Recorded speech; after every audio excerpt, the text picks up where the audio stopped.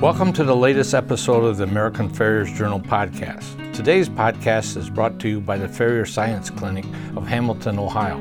This firm offers several equine antifungus feed supplements and topical products for treating a number of hoof diseases and other hoof concerns that were pioneered by long-term farrier Bob Peacock. I'm Frank Lessiter, editor of American Farriers Journal. Today's podcast offers a unique conversation on the last 50 years of horseshoeing and tool making from one of the most innovative tool manufacturers in the industry. For this entertaining episode, we sat down with longtime toolmaker Roy Bloom in his Drummond, Wisconsin shop and listened as he walked us through his extraordinary farrier and tool manufacturing career that started in the late 1960s. South side of Chicago. A city guy? Suburb. It was a farming community south of Chicago, Lansing, Illinois. It was right on the Indiana border. I grew up there. After high school, wandering around just over the border in Indiana, there was a lot of stables, horses. And my cousin married a fellow that owned one of those. And I happened to go out there and he offered me a job.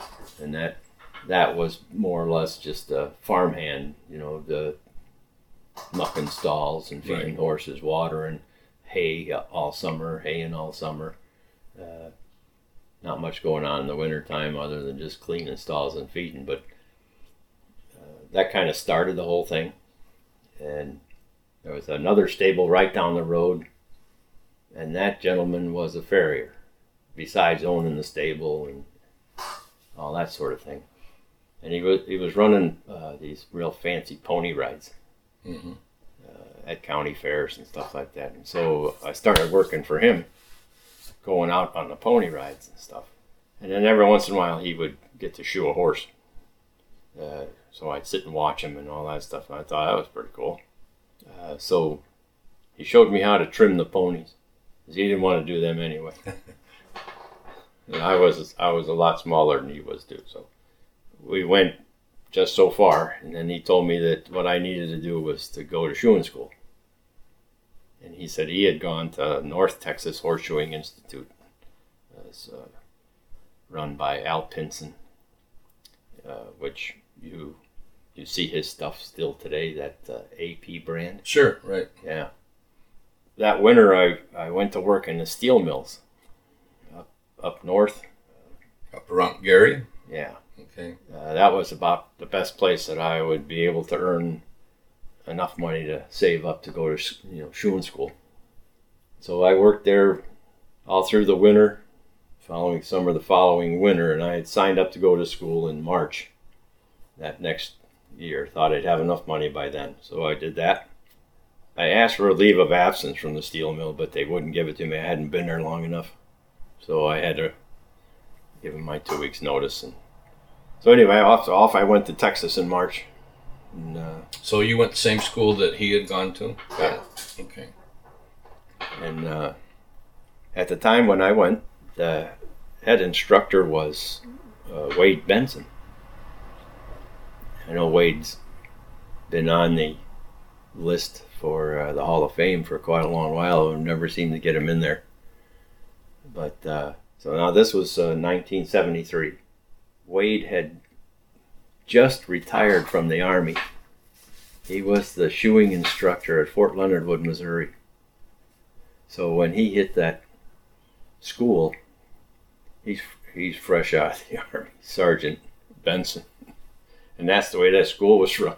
It was pretty funny, actually, because come from Indiana like that, my hair's a little longer than he's used to, of course. That was a struggle. He could not get past my hair. I needed a haircut. So one day I was shoeing a horse, and I was struggling. Multiple trips back and forth from the forge to the horse to the forge to the horse to the forge. This was going on, and all morning I could not get it. I happened to be walking by. He's leaning against the door there, and he stops me, and he says, this horseshoeing would go a whole lot better if you got your hair cut. Then I'm like, I got all puffed up and Thought, now what in the world does my hair have to do with this? Right. That I can't shape this shoe. So another dozen trips back and forth, and finally I walked up to him. I said, all right, if that's what it takes to make this, I'm tired of walking back and forth with this. Let's go get a haircut. And he stops the whole class. And this is probably about 11 o'clock or something. He stops everybody. Says, all right, you boys, quit. You get an early lunch. And then he looks at me and says, you get in my truck. And drives right downtown, right to the barber shop. We get out. He walks in. He goes, sit there. He sits down, picks up a newspaper, snaps it open. Barber goes, what do we got here? And he goes, one of mine. So you walk out of there bald. Yeah. Well, then after that, he wouldn't leave me alone.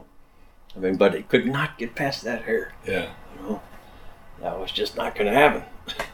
So anyway, that was fun. But I saw a lot of stuff in 1973. Wade was demonstrated to us drawn clips on aluminum race plates. It's 73. Yeah. Nobody in a coal fire. I mean, I remember that to this day, because it was years after that before you started to see aluminum shoes even on the market. I mean, for other than race horses. Right. And then guys working aluminum. Right. Oh, that was well up into the 80s. You know, but here's Wade drawing little clips on race plates. Unbelievable. Yeah, he's quite a hand. I mean, he's pretty handy. And Mr. Pinson too. He was a huge man. His arms were bigger than my legs, and he would bet people money that he could pick up, 120-pound anvil, one hand. And he would do it. He'd say, "You put $5 on the heel of that, stick it down on there with gum or something." He says, "And I will take that off of there." And I saw him do it. Yeah. There was one guy that had $5.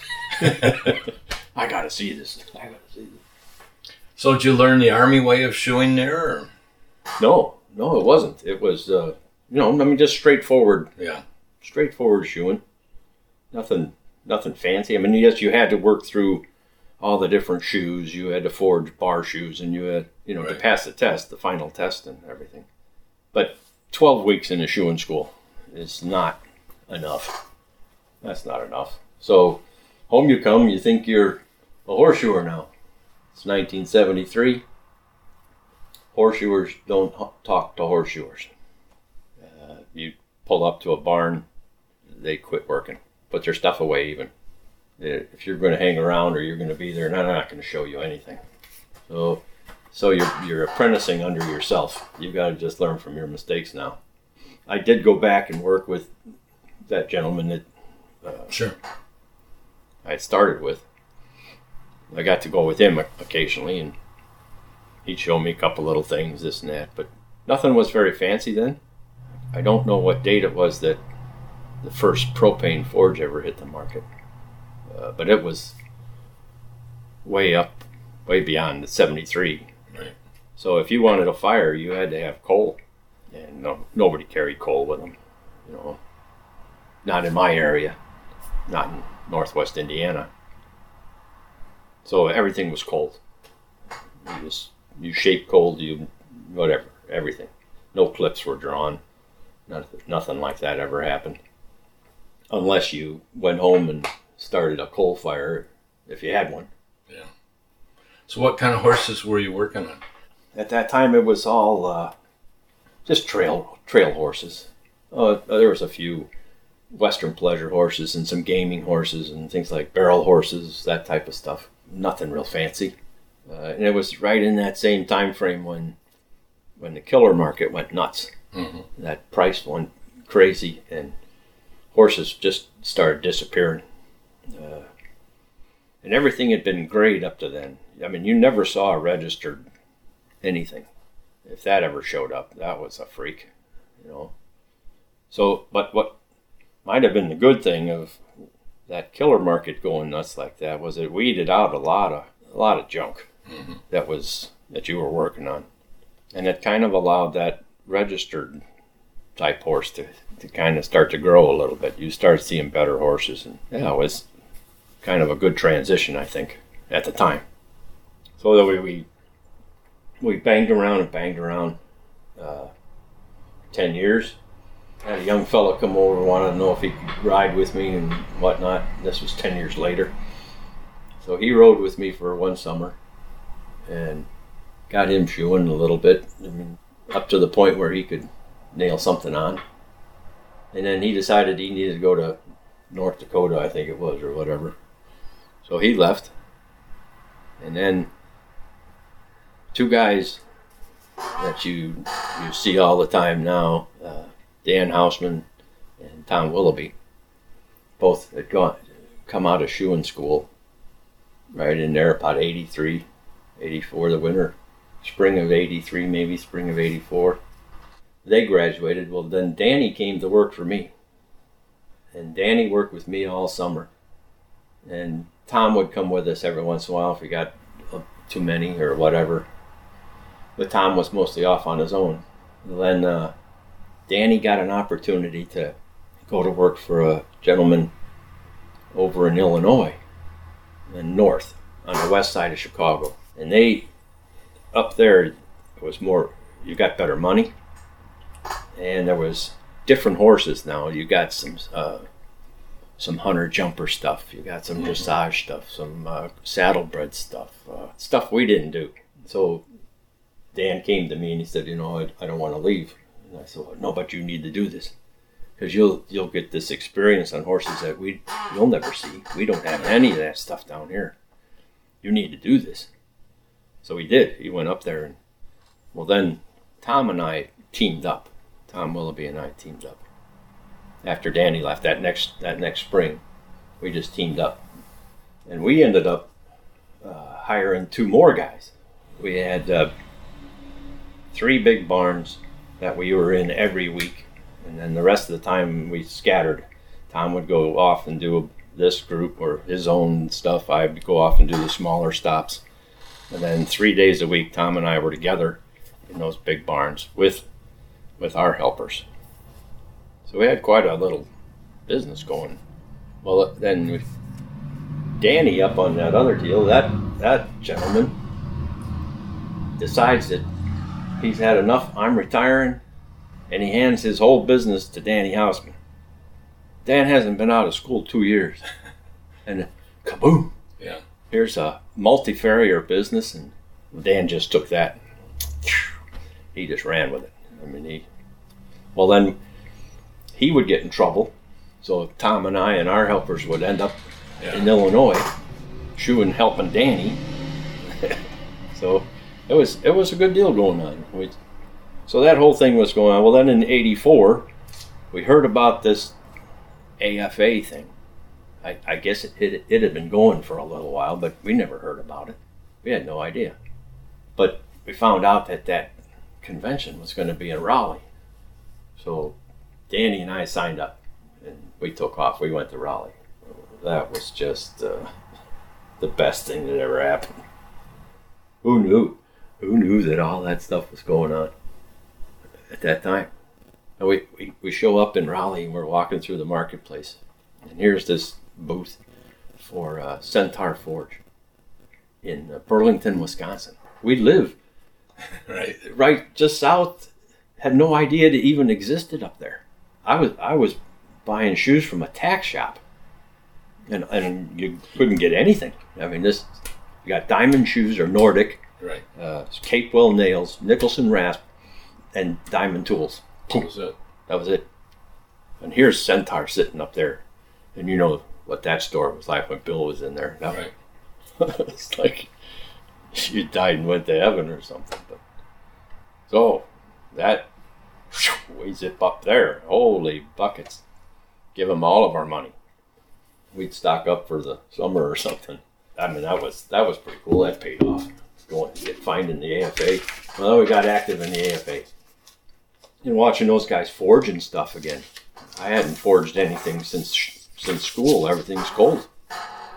Oh, maybe we should get into this. This is kind of cool. Well, and there was no state chapters. Indiana didn't have one yet. Illinois didn't have one yet. Michigan existed, and Ohio existed. So in order for us to, if we wanted to take the certified test or the journeyman test, we had to go. Right. We went to Ohio. So then we started hanging out with those guys, Bob Parks and Jim Bondra and Kenny Wurst and Randy Lukart. And, that whole group over there, we got to be good friends with all those guys. And they had contests. So we kind of go over there, goof around.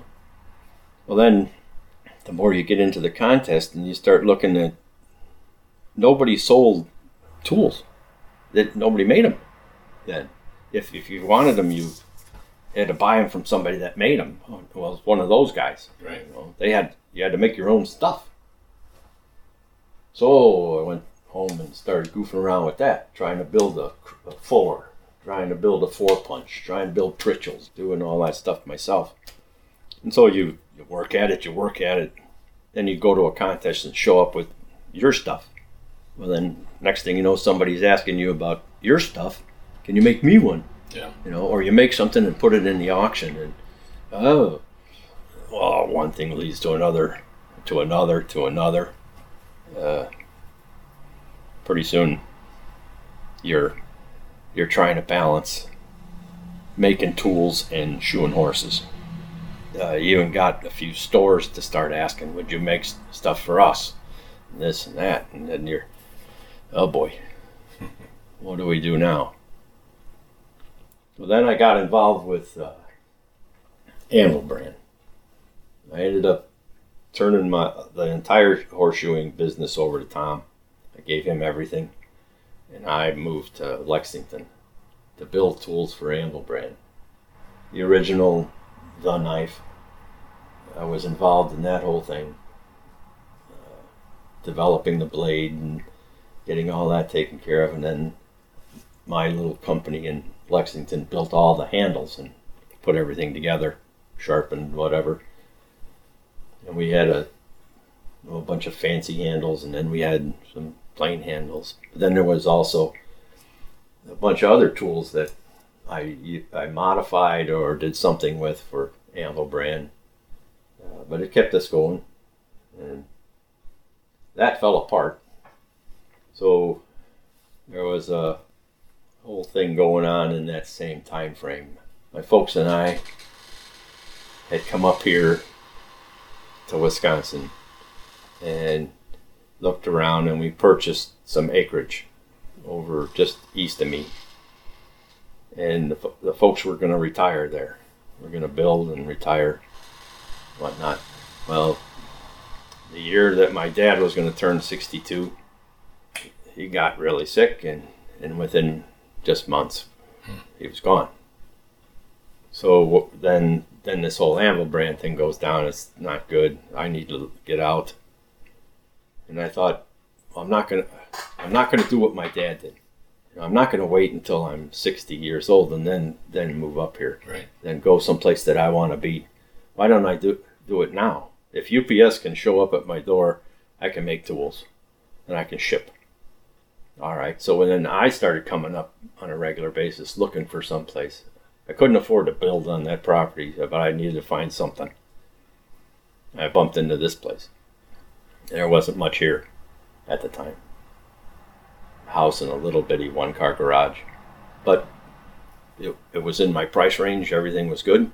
So we bought it and packed up everything in March of 92. Headed for Drummond, Wisconsin. So you get up here and then getting things going again and expanding the tools and doing that sort of thing. And then I ran into Dan Burke. At the time that I was with the Anvil brand, Dan was managing Kentucky Blacksmith Supply. Him and Linda, both. And Bud Williman owned that at that time. And Bud decided he wanted to sell it. Well, Dan knew exactly what it was worth, and when he put in his bid, Bud wanted more than that. Well, Clauden at Anvil brand, he just walked in and said, yeah, I'll give you that. So Dan had to leave that. And that's when Dan started Farrier product distribution in a little shed behind Linda's house. So all of that took place at one time there. When Clauden bought Kentucky Blacksmith, then Farley came in to manage Kentucky Blacksmith Supply. He did that for a couple of years while I was still at Anvil brand. And then the whole thing went south, all in this big turmoil. It was a mess. So David ends up leaving that. I come up here. In the meantime, Dan has already built this FPD thing a little bit. Now he's bringing in the care car shoes a little bit. He always had the Bellotta rasps. And he's picking up this and that. And then we start talking. And he's trying to explain what his concept was for FPD, that there's no retail, it's strictly a wholesale deal, and all this sort of thing, blah, blah, blah. And was I willing to do that? Not sell retail, only wholesale to the stores. Or would I turn everything over to FPD, and then they're the main, exclusive distributor. So that's where we went. It was a handshake. And it's just taken off from there. It's just, Dan's a spectacular businessman. He's done very well. Ideas. The whole concept of trying to improve the store's lot, offer a higher markup to the store, incentives on shipping, all that sort of thing. Just going to the stores and helping the stores set up, display, this, that. Now all computer stuff, how to maintain inventory on the computer, barcodes, and yeah. So that whole, from 92 on, it's just been building. In, what would that have been? 96, 97, somewhere in there. Dan and I bought Breckenridge. Okay. Breckenridge tools. Yep, Mount Clemens, Michigan. Yeah. I've been there in the old days. Yeah. But going back to 92 for a minute, we had met you probably at AFA, but I think maybe in the spring of 92 you stopped in our office on the way home. And you were working, correct me if I'm wrong, but you were working on an asbestos project in some school. Yes. There was a transition there. Yeah. When you make the move, you haven't made the deal with FPD yet, so you're just kind of selling some tools to a few stores. Well, it wasn't enough.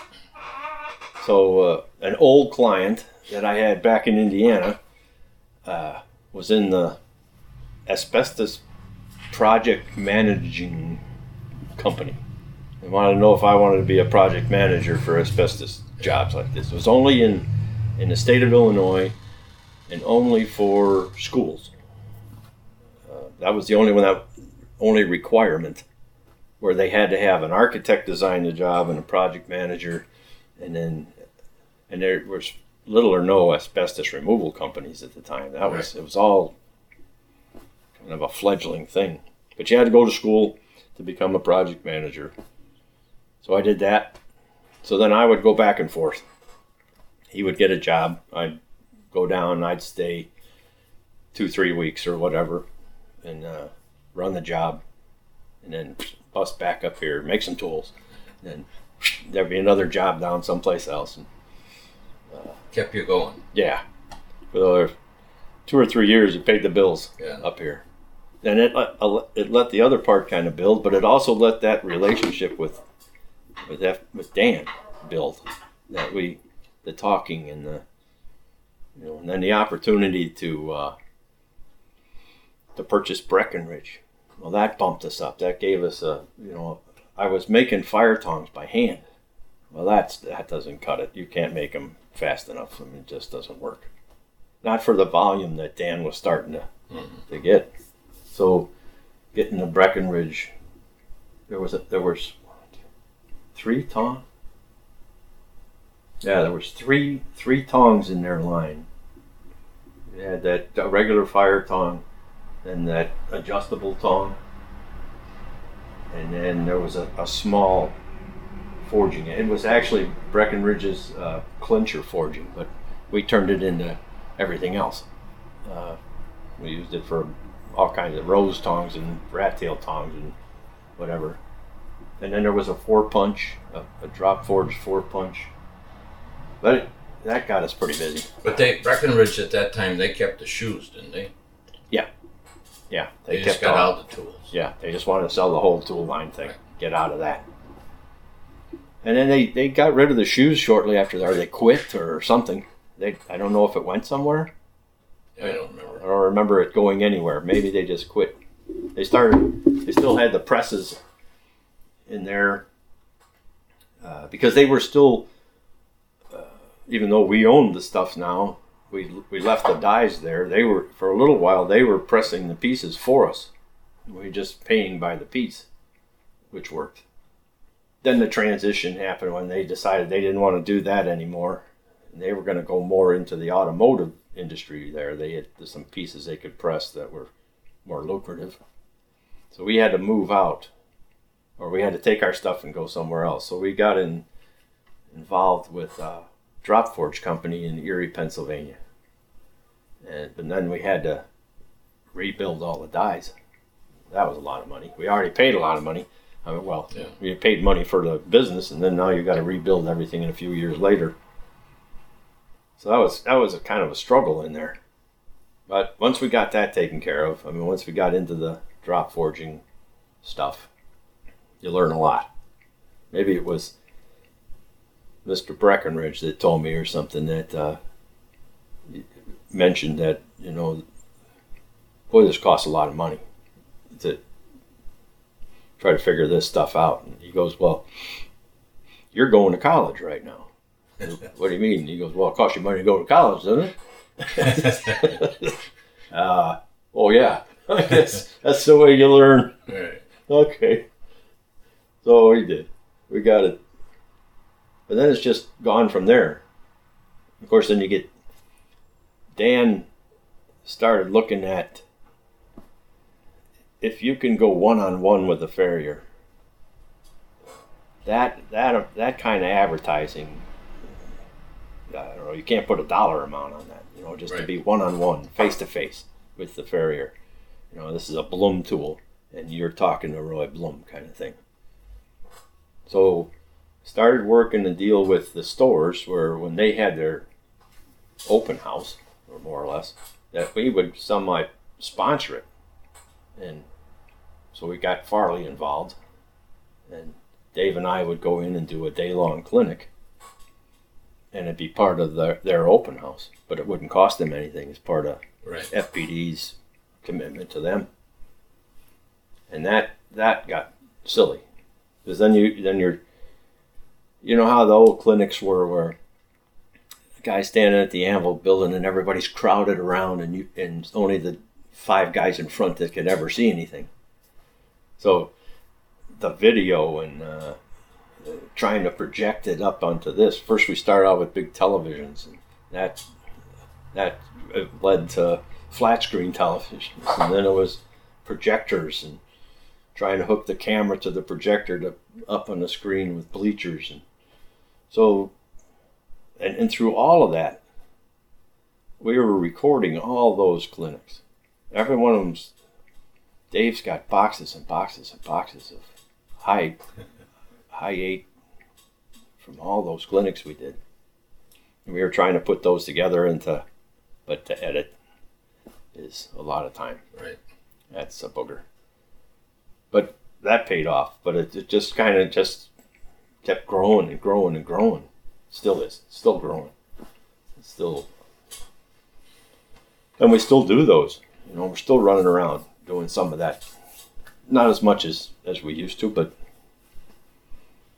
and we've brought in other clinicians now that type of thing. That whole relationship with FPD has been a really good thing. Good. In any business like this, if you're the business that Dan has, where he distributes to, I don't even know what the number is now, something like over 300 stores they're not all just Farrier supply stores. Right. There's some ranch supplies and things like that going on too, but to ship to all those individual people, that's a business all by itself. There, it's FPD. So if your little Bloom Forge up here in Wisconsin and you were to try to deal with 300 stores, can't do it. I would have to have another staff to pull that off up here. So that's eliminated. I ship to one place. That's FPD. I build to one place. I don't have to worry about any of that. Kind of got it made. Right. But in turn, you're part of that company, more or less. It's FPD. It's been a good thing. It's just been a good relationship. I mean, all these years now. It's been quite a while. Right. Made it work. Yeah. So even though you've been in the tool business, you've pretty much kept up on shoeing. You do any shoeing up here at all? I have one client up on Madeline Island. Oh, okay. Yeah, she's got 7 horses up there. I've been doing those for 16 years, I think. I kind of stayed away from it up here when I first came up, and for the first years. Mm-hmm. There aren't that many horses up here to begin with, so if you're going to make a living at it, you're going to have to travel. You're going to have to get on the west side of Duluth from over that way, maybe some up the North Shore all the way clear into the UP. Mm-hmm. You're going to have to cover some ground. And a little further south, Spooner and Rice Lake, that area, there's some horses down in there, but further north you come, slim pickings up here. But even so, you've stayed close to the shoeing side. You've been a judge. You've worked with the AFA team. So you've stayed close to the shoeing side, which I'm sure has helped you on the tool making side too. Oh yeah. I mean, we got so involved with that contesting there for a little while, and then you kind of get ate up with it. You're just pushing yourself, and you're looking at that convention and thinking, ooh, if you could get on that team, wouldn't that be something, huh? And so it happened in 1990. I made the team, and that. There's the thing, was just, when you get on the team, all of a sudden everybody knows your name. They didn't know who Roy Bloom was before that, right? But all of a sudden, who is this guy? Kind of thing. And then everybody thinks you know everything there is to know about this stuff. You don't know nothing. You don't know a thing. Then somebody says, they want you to do a clinic for them or something. Do a clinic. Never stood in front of anybody and done any of this stuff. Holy moly, here we go. This is a whole new world, isn't it? Now you have to, what are you going to show them? I mean, you already don't know anything. So that started that whole clinic career thing, and that in turn took the tools and just boom. Because all of a sudden everybody knows. But it got fun. So what I figured out was, that whole thing, I can't remember how it goes, about you retain so much by hearing, you retain so much by seeing, you retain so much by doing, that kind of thing. But to do a clinic, there's no secrets.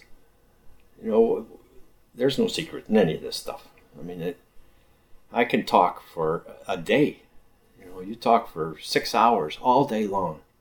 And those guys, anyone sitting in the audience is only going to remember maybe 15 minutes out of the whole day. Right. So I would just tell them every bloody thing and stuff that, I just tell them everything I knew. I mean, you just go from start to finish. When all of a sudden I'm learning. Right. I'm learning about stuff and this and that and this. Oh, what if you do that and this happened, or this little move, that little move. And then you go to somebody else's clinic. You retain 15 minutes of his stuff. You say, I could use that. You take that back and you put it into your clinic. And you just keep, pretty soon, you have too much, I have more to say than I have time. You know, I mean, there's so many little details now of things that guys need to know about this kind of thing. You know, this knife, this nipper, this punch. How do you work this punch? How does it happen? How does this? Yeah. How does the steel work? We always tell people to go to a clinic or go to the International Hoof Care Summit.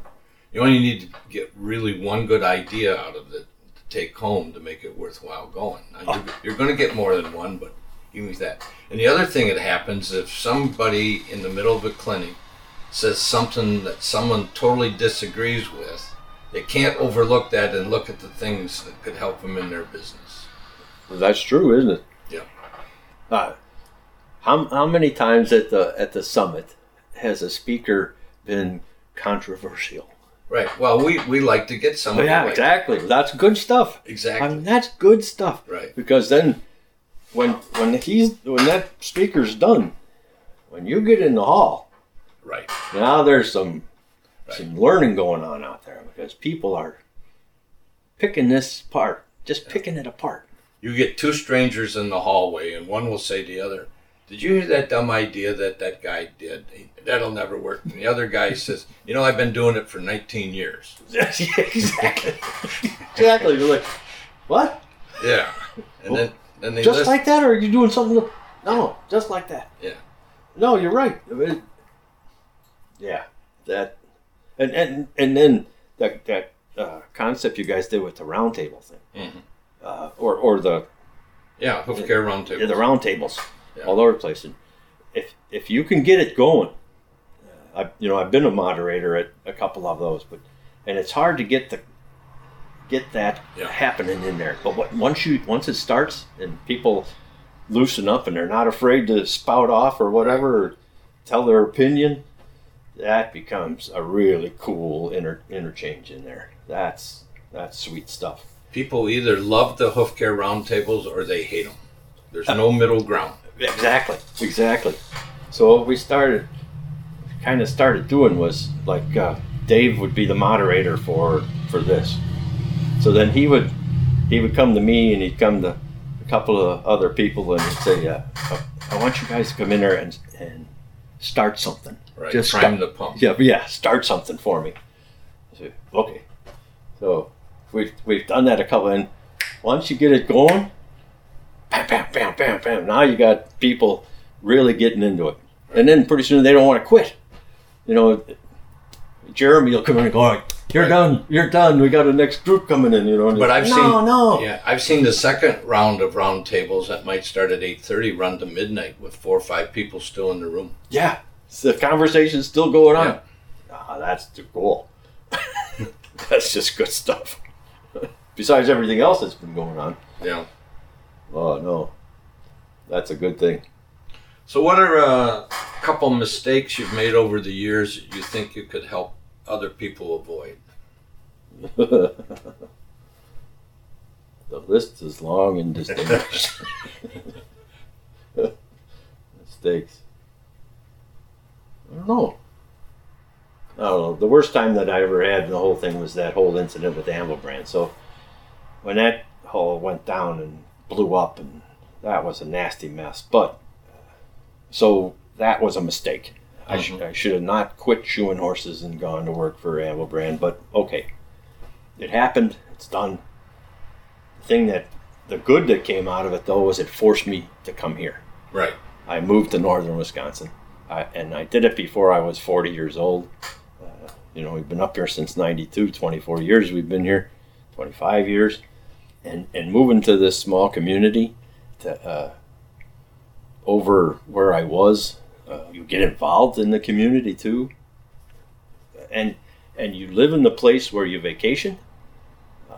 Right. I mean, that's just all good. It's just all good. No, I don't. That was the big mistake. That was the thing in the middle of the whole mess. But so much good came out of it. Right. To bring you here. Because now I have been so involved with this town and still way beyond right now. So this is a town of only, 450, 500 people? Yeah. Okay. Yeah. But some years ago, I served on the town board for 4 terms, 8 years, then kind of got off, and then we had a town chairman resign, not long into his elected time, and I kind of volunteered to take his place fill out his term. Well, now I'm on the 3rd term as the town chairman. Yeah. As the mayor, more or less. You want to call him? It's not the mayor, town chairman. My involvement in the town is right. That's great. That's big. It's a big deal. For the most part, it's not that big a job, but it's very, very enjoyable. I enjoy that. I don't know, whatever. What do you want to call it? It's a test. The involvement with people. How do you make this town better? How do you progress? How does this happen? So it's another business, right. More or less. I'm running multiple business actually, but not just Plum Forge. But now I'm running the town. From the first time I was on the town board as a supervisor, the towns took over the ambulance service. 4 towns. Well, I ended up on that board, and I've been on that board since. Forever. I'm the president of the ambulance board, so there's another business. There you go. So you're running this business, this business, this business. But it's good. Right. Called giving back too. Yeah. It's a great thing to do. Right. I mean, you get involved in your town. I'm on the fire department. I've been on the fire department forever. Volunteer. It's all good. It's all good. So do you work alone, or do you have somebody here making tools with you and doing some of your other projects? No, I'm all alone now. Okay. All alone. When that housing crunch went down, everything just died off. I mean, we made a lot of stuff here. I mean, at one time I had 2 full-time employees here, and we were going constant. And even with the full-time employees working 5 days, I was still working Saturdays and Sundays a lot of times, just to try to keep up with all that work that was coming in. And it was great. I've got albums of all the shit we've built. It's all over this country. Stuff that a lot of people have given us an opportunity to put things in their house.